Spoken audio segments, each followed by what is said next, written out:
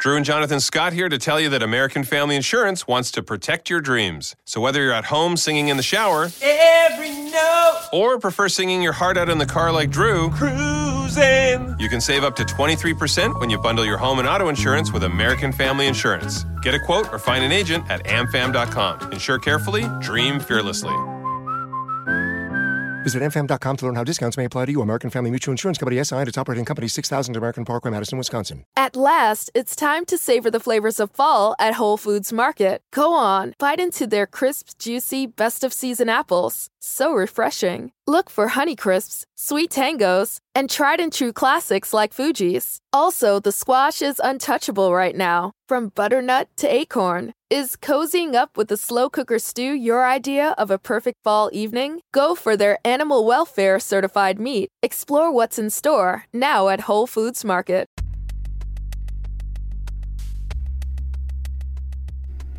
All right. Back again. I'm so excited with how the show is going. Hopefully you guys are hearing some amazing people. I mean, I love talking to everybody that we interview on the show. And I've spent years having conversations with so many people in the background. So it's nice to bring them to light through this podcast. And one of those people I'm looking forward to introducing you guys to is Amy Ashmore, who is our next guest on the show. Amy holds a PhD in kinesiology from the University of Texas at Austin. She is the author of Timing Resistance Training, Programming the Muscle Clock for Optimal Performance, which will be released in July through Human Kinetics. She also has done dozens of articles, blogs, and continuing education programs recognized by the National Strength and Conditioning Association, College Strength and Conditioning Coaches Association, American Council on Exercise, and the American College of Sports Medicine. Amy is a former sports sciences faculty at Florida State University and the former program director for sports sciences and management at the American Military University. Additionally, she is an author and continuing education provider located in good old Las Vegas, Nevada. It's just in Vegas. Always love going there. So without further ado, I introduce to you Amy Ashmore.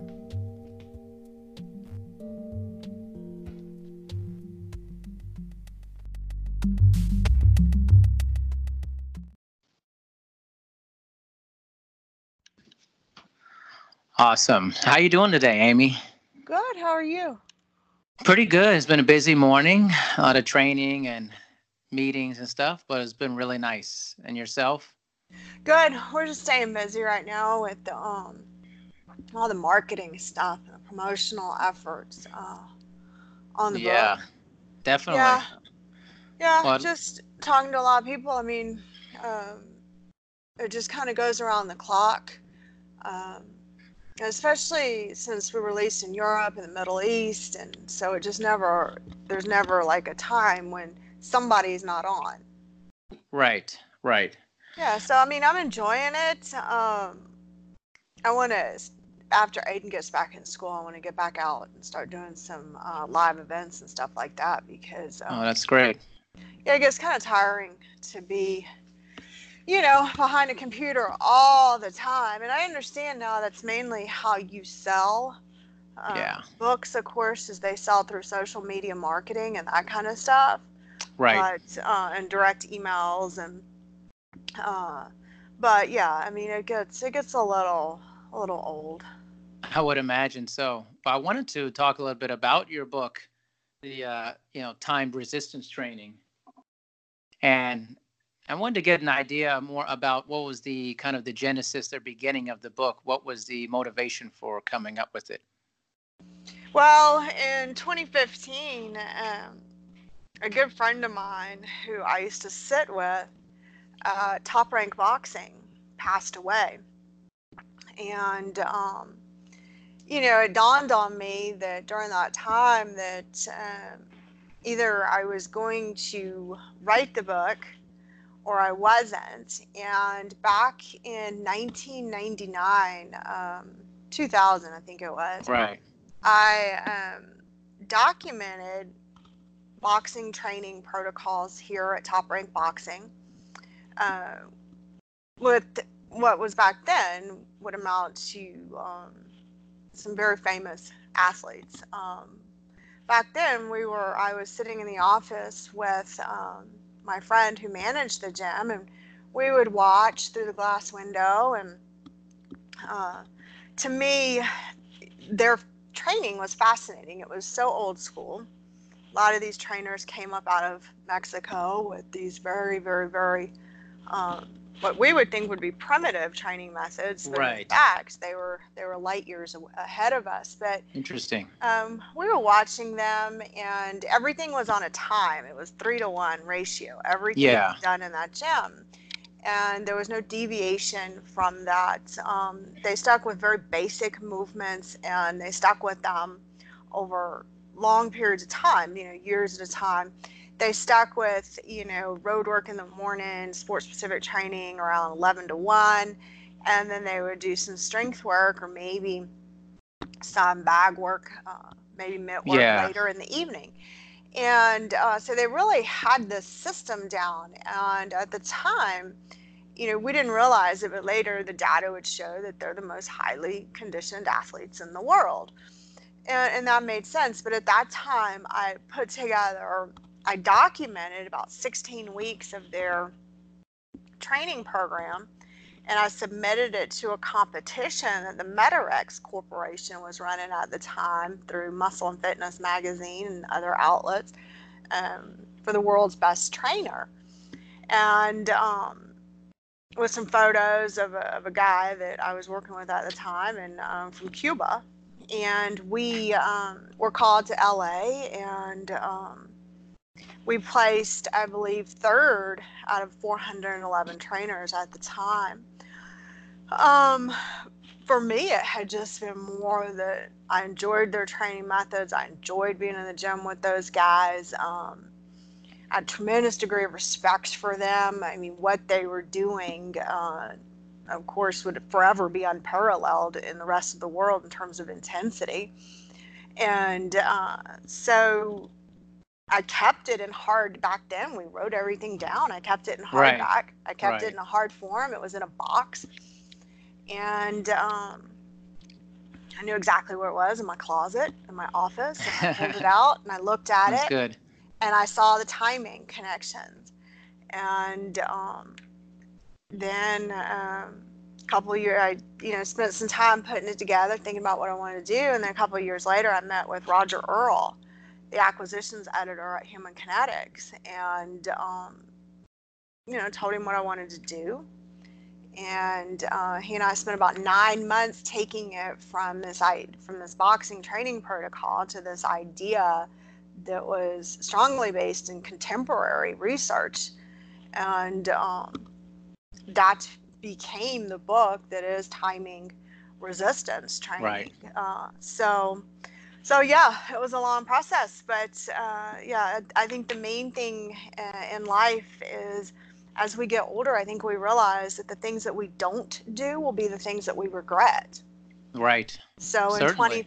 in 2015, I said, this is it. It's do or die. You're either gonna produce something of significance for the industry and that is meaningful to yourself, or you're gonna, stay in the current job that you're in, which was a good job, but it definitely wasn't my passion. So I made the decision to leave that job and go at it. And at first, people thought I was, of course, completely out of my mind, which I think that happens a lot. Would you not agree that when people take a big risk, do something, they leave something that people see as very safe?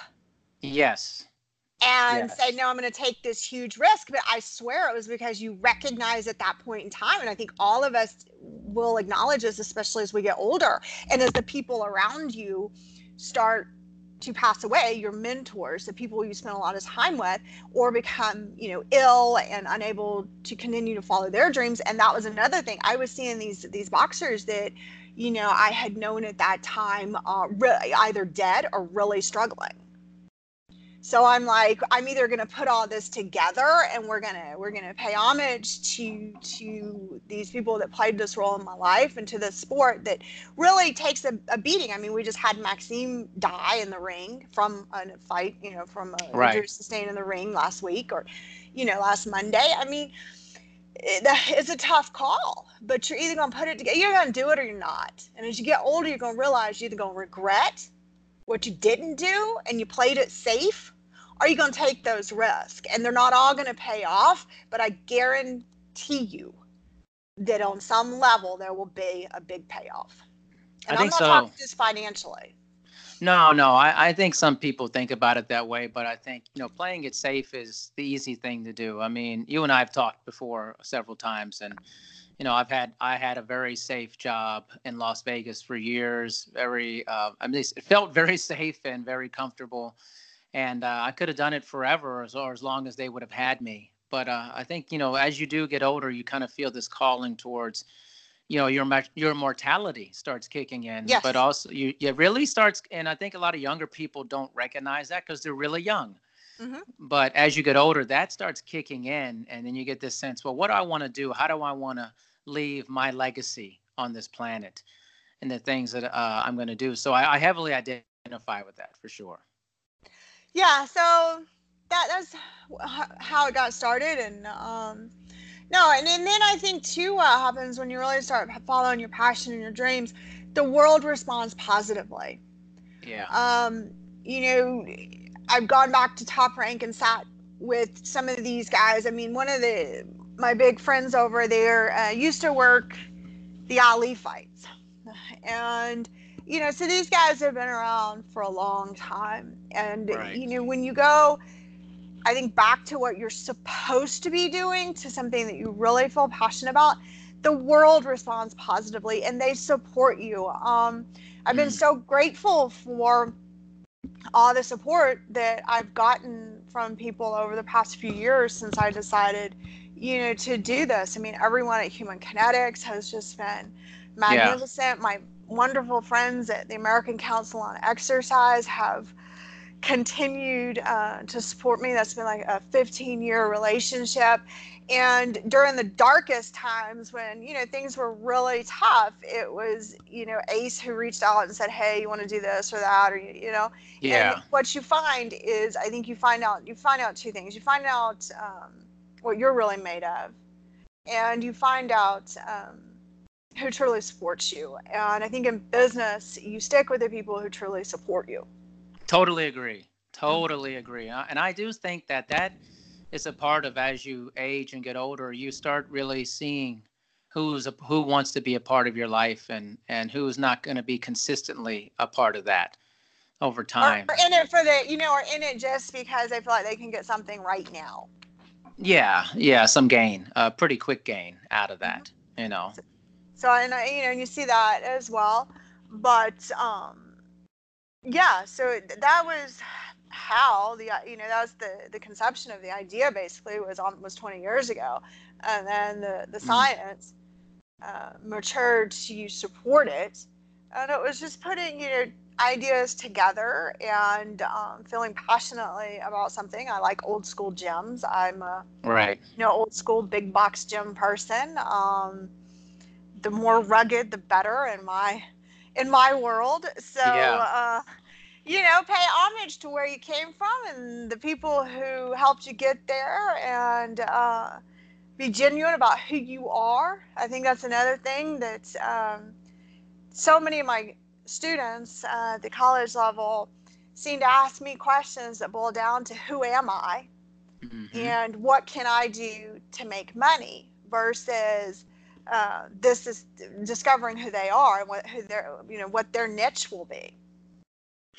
Well, it's interesting. I remember when we were talking in Las Vegas about, students, and especially in kinesiology and health and human performance, where do they go from the college level, Yeah. and you had mentioned that there's really no career path, long-term career path for students. So there's a lot of almost this existential questioning because there's really nothing set for them going through it. No, and the programs that are trying to sell exercise science as a pre-med are misnomers. That doesn't work. A friend of mine, like I believe I told you, that runs a large statewide health sciences university level program, says it's 1 in 1,000 out of XI programs that go into medical school. PT is an option, but again, I don't think most get into exercise science because PT or OT, which are obviously great career choices, but I don't think that that's necessarily the right track. It can be, but it's not for everyone. I think that a lot of the exercise science students get into exercise science because they actually like exercise science, but the problem is that, like you said, there's no career route. There's no path to credentialing, licensing like there is in athletic training, physical therapy. Even massage therapy is way more regulated. So there's truly no career path within fitness. It's about health and fitness, and within strength and conditioning. So the people who are successful are the people who've been in the gym. So when my students at Florida State, when I was just doing a visiting professorship over there last year, would ask me, well, what's your advice? I would say, get in the gym and stay in the gym. Right. And they would look at me like I had three heads. Well, a lot of that I'm basing on my own experiences, that my greatest yields have been from the times I spent in the gym, hence the book. Yes. Came out of the gym. So now it's on a global scale. So that would be like a personal experience there. Sure. The other thing is I'll get, a lot of people who buy my content will tell me, I feel like you're one of the most on the ground or in the loop or something to that degree. Yeah. Pro. And I'm like, because I've spent 30 years inside gyms, not necessarily in academics. So I tell my students, you got to get in the gym and stay there, because there's two things. That's, you hear the guys who own this performance center saying that essentially what we do in here is extremely different from what you learned, and it's going to take you a while to figure out what we do on a daily basis and how we achieve performance goals in reality right here, right now. Then, on the other, kind of lost my train of thought, but you have, the business end. So then on the other end of the continuum, being in the gym, you have, like the Mayweathers, who we started all together here in 1999 in Vegas. Same gyms, came at the same time. You look at that Floyd Mayweather Sr. at the time was selling training for $20 an hour, to his credit. He was hustling. He was on the gym floor. He was selling. Well, they took three punches essentially and turned it into $1 billion a night industry. So they did that by staying in the gyms. You've got Roger, you've got Floyd, they have a brother, I can't remember off the top of my Jeff, Floyd Jr., obviously. They've stayed in the gyms practicing what their profession. And that's probably the best example in the sporting world of, in 1999, I'm hustling for $20 an hour, and Roger was doing the same thing. I'm hustling. We were doing it in Nevada Partners. I'm hustling for $20 an hour, and then you turn around and you look 20 years later. These guys have stayed in the gym. They've stayed true to their craft. They haven't deviated. They've stayed focused, and they turned that into, when Junior fought, at the time when he was fighting, $1 billion would move down the Las Vegas Strip. So, and most of that coming their way. So when you look, and what's he, the highest paid athlete in the world now? When you look at that, I mean, the answer to success in our industry, unfortunately, is not academics. Right. Now, so when you say, so what's the mistake you think that, say, people coming out of the business, or even that are in the business, a fitness business, what are they doing when they're not in the gym? What's the mistake you think they're making when they're not consistently being in the craft? Well, I think the first mistake, whether you're in the gym or you're not in the gym, is something. I put a LinkedIn thing up yesterday. It's gotten like 1,300 views already. It's about the most annoying habits in the fitness industry. Well, it's that I'm an Insta expert, and I'm photographing and videoing myself in the gym. It's focusing on yourself and saying, I like fitness, I look great, this is my profession. No. If you look, let's say Floyd Jr. or the Mayweathers, it wasn't Floyd Sr. and Roger who made it all about themselves as trainers. They made it about Floyd Jr. and other athletes of their success. And that was Floyd Sr.'s reason for success. Is back in the day, he was in the gym all day, every day, at night, at unknown fights on Saturday nights here in Vegas with unknown fighters. He was working. He was always in the ring, in the gym, at the arena with a fighter. He was it wasn't, oh, I'm the best trainer in the world, blah, blah, blah, blah, blah. He was actually putting his skill where his mouth was and putting the time into the athletes. So you got to be willing to help others. So the biggest mistake in the fitness industry is, aren't I great looking? Don't you want to train with me? No, I don't. And so the focusing, like in my gym here in Vegas, you can't hardly move around without being in somebody's video, picture or video of themselves. And it's like, that's a huge disconnect in the industry. Is, if you don't go into physical therapy to rehab yourself, right? Totally agree. You don't become a surgeon to operate on yourself. So fitness has to be about helping others. And right now it's more about, I like doing this, come do it with me. Yeah.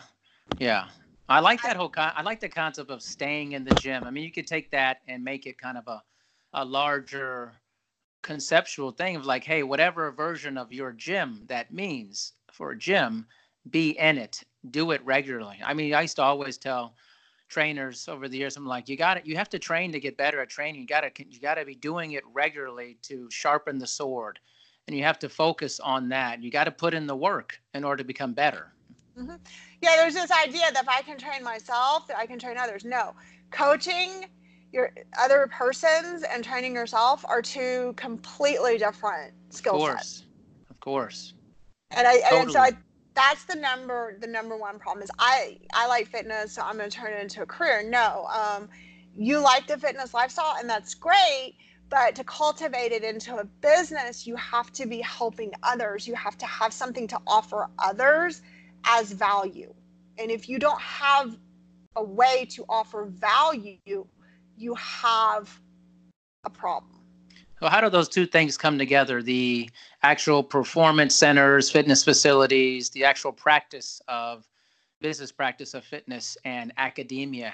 What are some ways those things can come together so there's a better career path, or people see it as that? Well, I don't know how to change academics. And I don't, with my knowledge of academic administration and inner workings, I don't think you're necessarily going to see big changes in academic programs because the focus is on money generators. So the focus is on research. Right. Okay? Right. So where, career outcomes is not necessarily the number one priority, unless it is programs that in and of themselves generate money, like medicine, law, business schools, where people will pay their own money to go because they're going to end up with a career. So where exercise science is concerned, the money generator, of course, is the research, especially where they compare with medical schools for muscle myology labs, that kind of thing. Right. Most exercise science programs over the years have tried to include entrepreneurship, business courses, sales, marketing, those types of things. But believe it or not, the students typically are not that interested. And I think part of it is being naive to the fact that once you get out of an exercise science program, it is only business.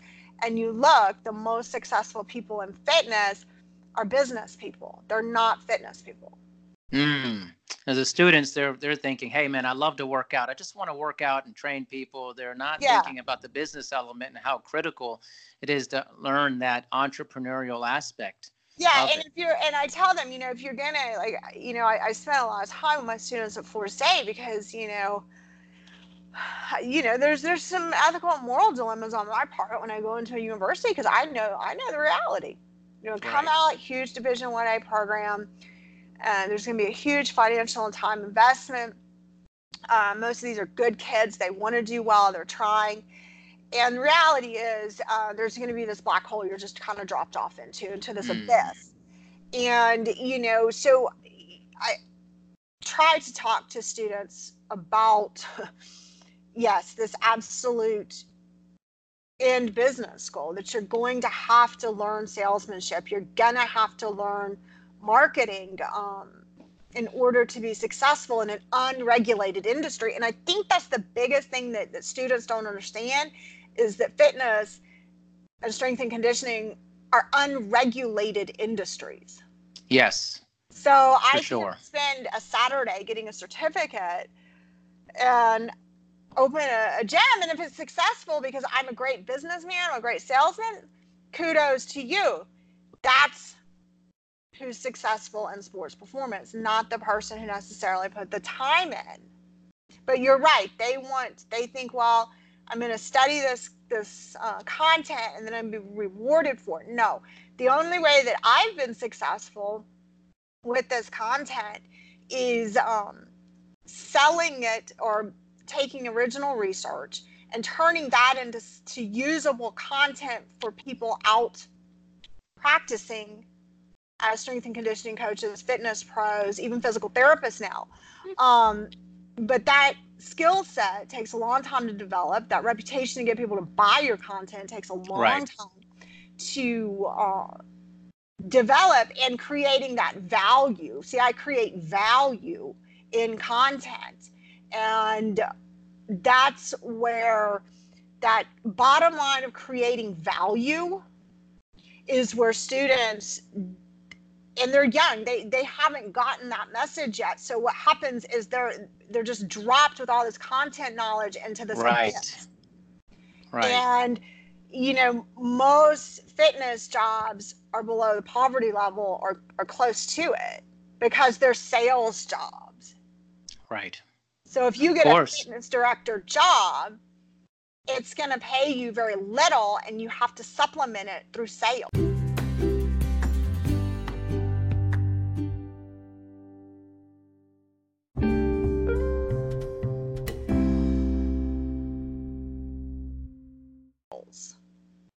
Yeah, most definitely. Do you think, though, too, I'm not sure how you think about this, but I think like you're unique, like you're a professor who was actually in the gym for a long time, and you're teaching students. Right. Let me clarify that. I want to always be sure that my audience knows I would rather be in the gym. Right. But I don't think a lot of professors are in the gym, though, when they're teaching this. They don't have that experience that you have. No.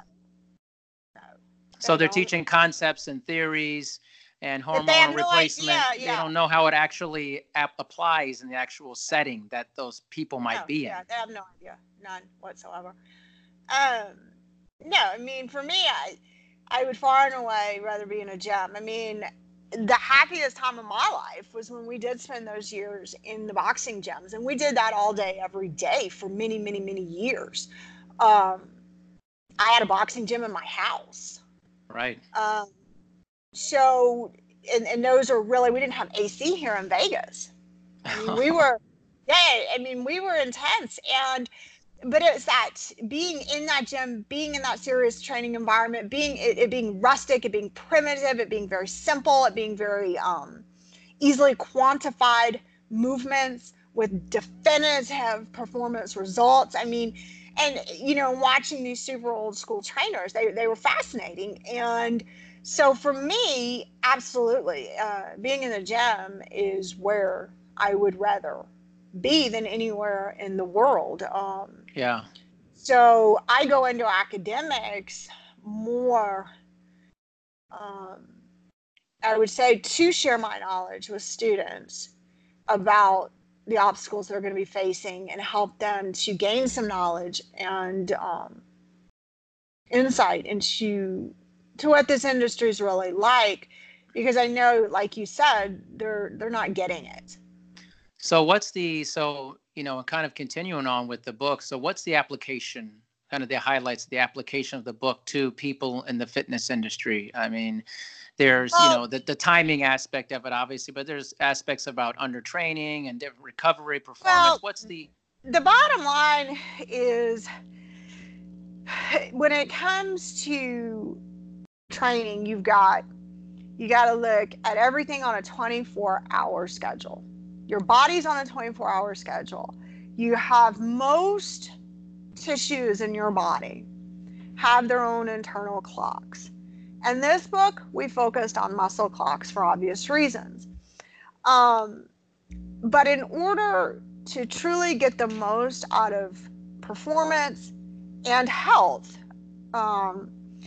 because there are significant health applications here that go beyond the scope of my book, is you must communicate the right cues to those clocks about the outcomes that you expect. And when you stay on a 24-hour schedule, for example, and you're training at the same time each day, you're taking intermittent rest, which is rest every other day or no more than 2 days a week in the case of athletes, you're staying on that 24-hour schedule. So when in the book, we look at long-term programming in terms of, days.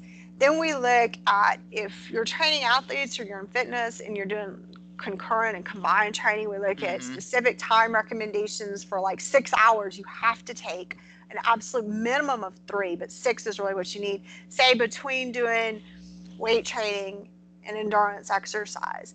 Right. We also look at timing within sessions, and we look at the new research on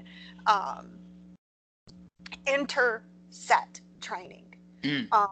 Or interset rest periods, like taking the efficacy that is now emerging of treating each repetition as its own event, which is not novel. We go back to the 70s and motor behavior on that. But what we now know is that redistributed rest, or say taking 10 to 60 seconds, depending on intensity, between each rep, is a more efficient and long-term better way to train than, say, 3 sets of 10. Right.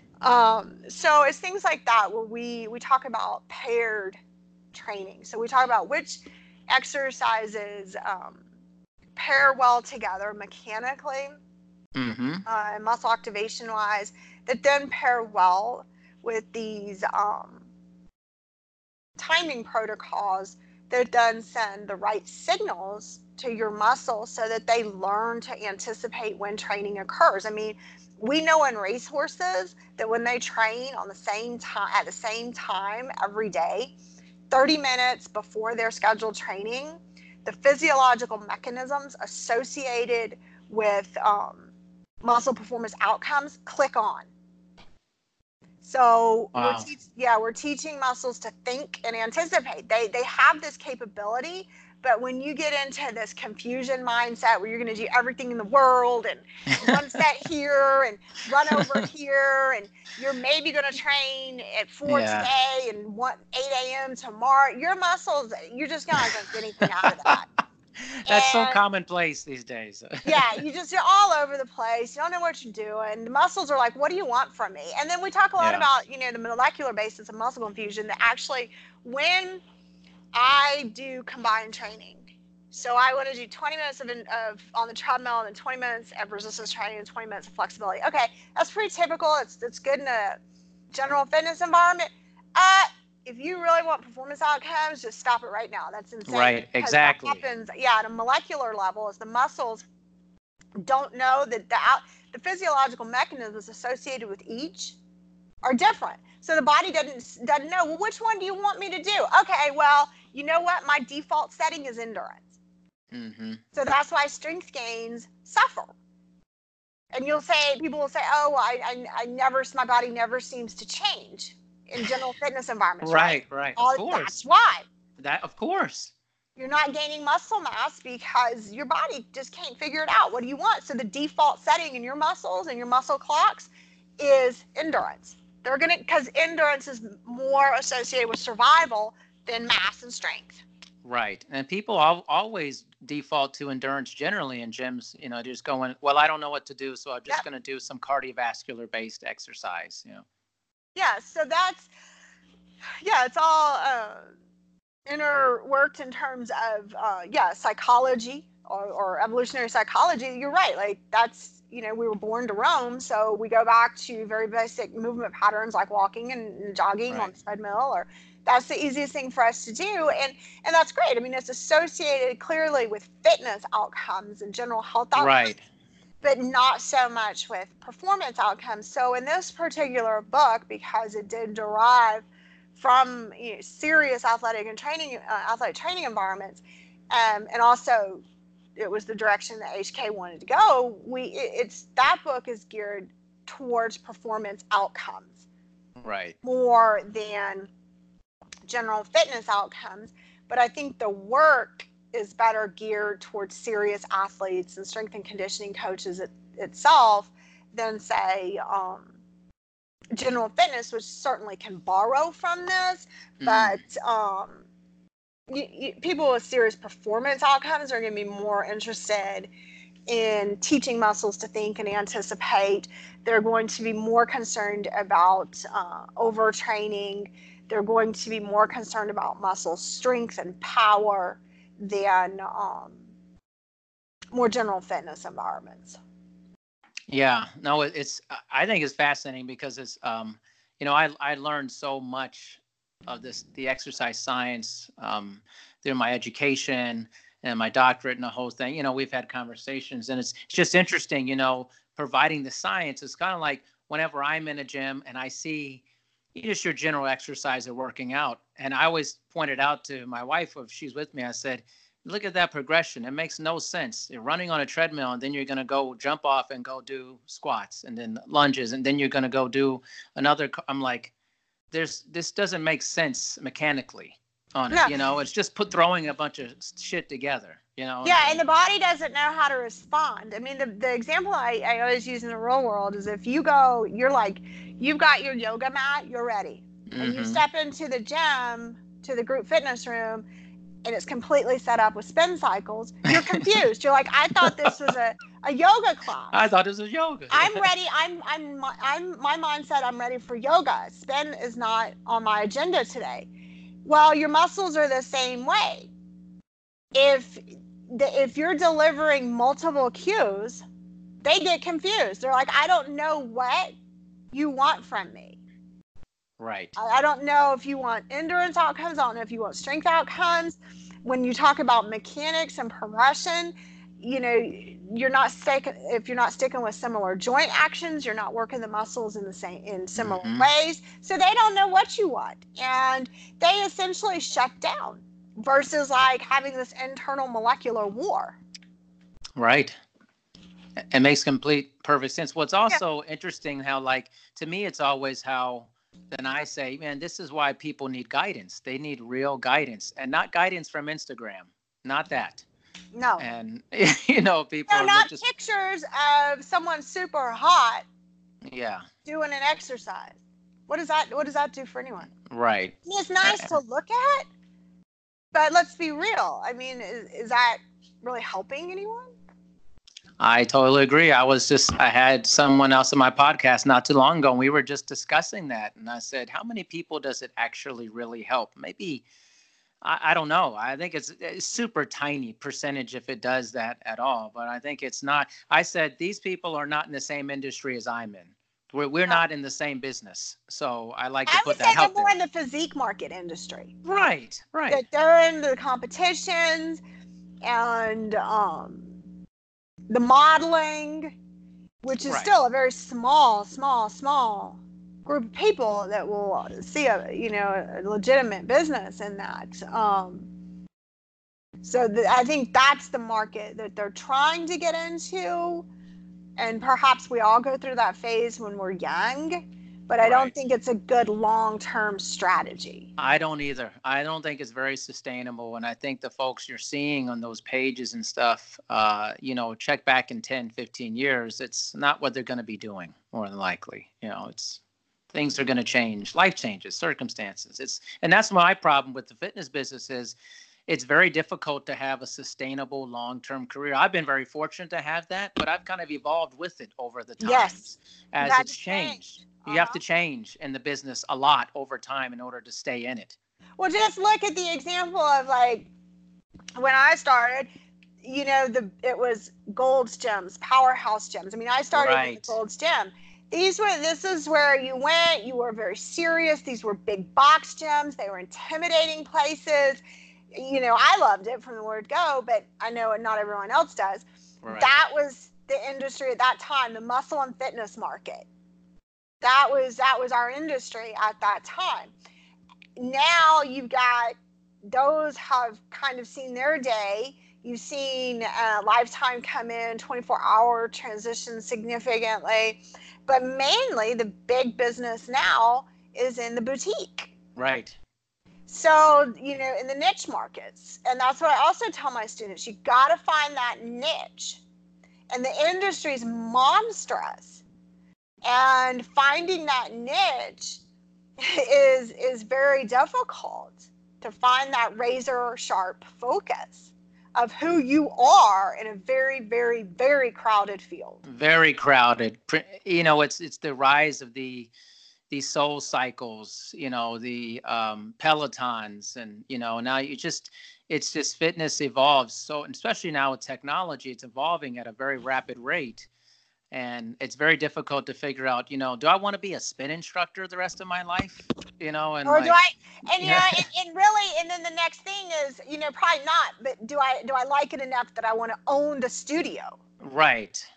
And, your Orange Theories, yes. You have all your more, like apartment model gyms, like Anytime Fitness, that are very small, they're very community based. Those have done very well. Snap, Planet Fitness. But again, for me, I always go back. I like the big boxes, but you have your sports performance centers, which out here in Vegas is just exploding. It's accelerating big time. Yeah. So, I tell students, who's your population? Who are you targeting? Do you want to work with athletes, which they most say yes, until I think they realize throughout how competitive that is. And then, a lot of people then got to get turned off to that, because it's such that market's really different from general fitness, or even, weekend warriors, serious athletes, or, recreational athletes. Then you get into, general fitness, to just, the average people who want to exercise, which is where the most of the market base is.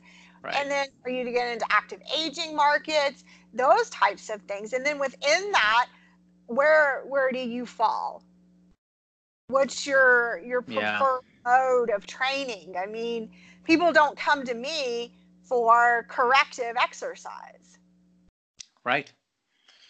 I think it's so difficult if somebody's 22 years old and you're saying, hey, here's this crowded market. Where do you fit in on this?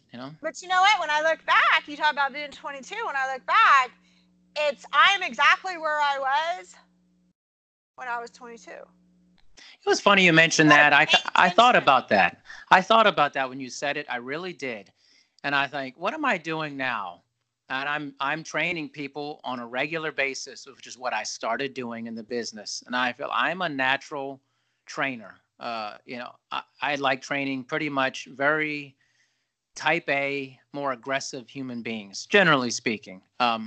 And I started out training those type of people, and I'm doing that again at this time in my career while having my other management company. But still, on a daily basis, I'm doing what I started doing 20 years ago. Yep. And you're right. You're just paying. You got to pay attention. And I think the other thing, Amy, is accepting that that's who you are. Yeah. Even though you may think you should be doing something else. Or it's not, you may think other people are telling you, because that's true too. I had an academic aptitude for the content, and actually my undergraduate degree is in psychology, but I was spending all my time in a local Gold's Gym. And it was a psychology professor who told me I should go to graduate school and exercise science. Right. Go talk to this lady. And she's like, Oh, okay. And that's how I got in my first master's program. And then it was the aptitude that I showed for the content and the love of the discipline. That was probably that emerging love of the discipline. Right. And then that's how I got in to the University of Texas, which I have, when I look back, I have to say, you know what? Really, truly, who I was that gym rat hanging out in Gold's Gym. What I really wanted to do, and way back in the day when I was first started in boxing, is I looked to open up a boxing gym, a sports performance center out here in the late 90s or early 2000s. What are you putting your effort towards? Yeah. That's really who I am. And although I've had tremendous academic success, it came at a price of knowing that is not who I am and not what I want out of life. So all hail the big box gyms, all hail the gym rats out there. You got to go towards what you love. The ATC floors and the sports performance centers and the rugged, gritty alleyway gyms, the ones down in the gyms we used to hang out down in Mexico. I mean, that's who I am. And I say, all hail those people. Well, that's funny. I think, now thinking about it too, is like, when you're talking to students, it says, where do you feel pushed towards? Where's your effort at? Like, where are you hanging out right now in terms of your fitness? What are you doing most often related to that? And if you're in one of those gyms, or you're in some high-end gym, or you love spin, you just always, whatever it is, listen to where you want to be, where you got to pay attention. I think that's the right way. Pay attention to where you're putting your effort. I think we do that with kids a lot. We say, we want the kids to grow up to be this or that. And then we see where they're putting their effort towards, maybe for future professions. And if it doesn't fit what the parents want, then, it becomes a weird thing, this mashup of this crisis. The parents say, I want you to do something where you make all this money and stuff. And the kid goes, I just love painting all the time. I love it, and put in their effort. So it's interesting. It's just paying attention where you think you fit in the field. And generally, it's funny, you can come back to it. I know I have. It seems like that's a big mantra for you as well. Yeah, I did. After all these years, I said, you know what? That's who I am. It's what I love. That's what makes me happy. That's where I can make a difference. That's where I can leave a mark.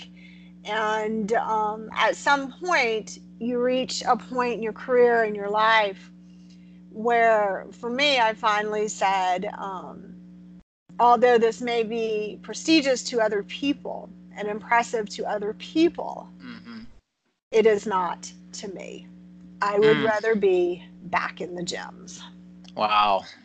I mean, that's a very powerful statement to say that. And that takes, there's a lot of other people will say, hey, Amy, you've done so much in your career. You look at you've got your doctorate and all these different publications and things. And, for you to say, well, that's great that you like it, but maybe it's probably not where I want to be, where I'm going to be landing. I just want to be in a dirty gym. And I identify with that. I grew up in military gyms, which are not nice at all. My military students, my favorite part of the AMU job when I ran that program is I would have them develop training programs. Yeah. And I would get the coolest photos in the world of our Air Force personnel training in barracks, like over in Afghanistan, Iraq. It was some of the most gorgeous, just most moving photos I have ever seen in my life. Yeah. And they had so little, but if you looked at the physiques, they would turn out. Oh my gosh. I remember my dad was in the military for 28 years, and I started training when I was probably 14 or 15. But I was training in like beat up military gyms. I'm talking like super hot, grungy, dirty. And it was just about the work, man. It was just about work. And I have in Fort Belvoir in Virginia, I remember that really when I got into it, and just the nastiness, the grittiness, and everybody was just the realness. Everybody was just working, and I just think nobody's getting their fingernails done. And no.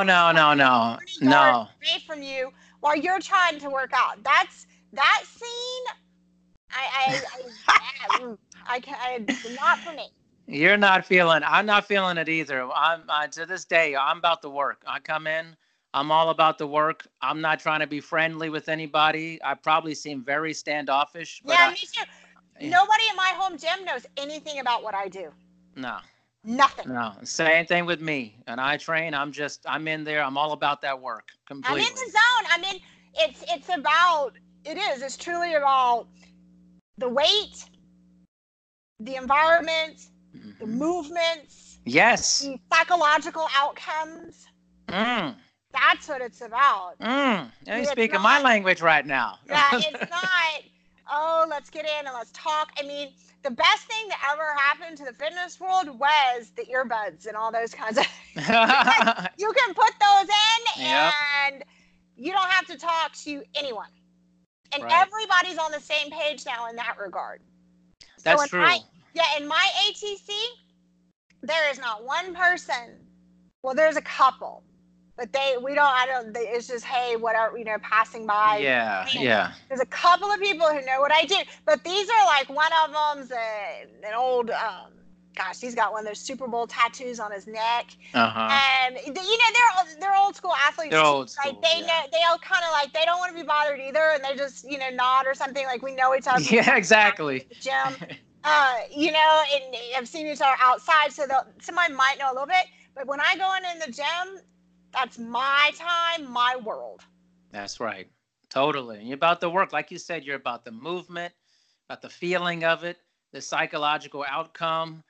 For me, it's the preparation before I get there. Like I always tell people, I'm like, don't mess with me like a good half an hour before I start. And the solidarity. The solidarity. And you know what? That's what attracted me in the mid-90s to the fighters was I saw them running the stadium at the University of Texas. My office was inside the University of Texas Stadium, and they were training a bunch of. At that time, there was some Cuban guys that they had that had defected off the team, and they were training those guys on the stadium, and they were going, the way. There's just that solidarity and that seriousness they had. Yes. And I can remember one of the football coaches or something laughing when I was standing out there watching them. He's like, God, I wish I could get my team to train like that. Because they were just up and down the whole stadium. But and then when we came out here to Vegas and you would see that solidarity and that road work, when those guys would get out on the road here in Vegas at 4:30 in the morning in the hoods and they were alone. And it was just absolutely fascinating. I think that's the kind of misnomer that like when people have about Floyd Mayweather and they see all the external stuff and the talking when he was fighting, but they didn't see the tremendous level of work ethic that he has. And like that's the part I think it's incredible, legendary. Yeah, and they're very respectful, they're very quiet actually. But they have to, like any business, we're talking about marketing.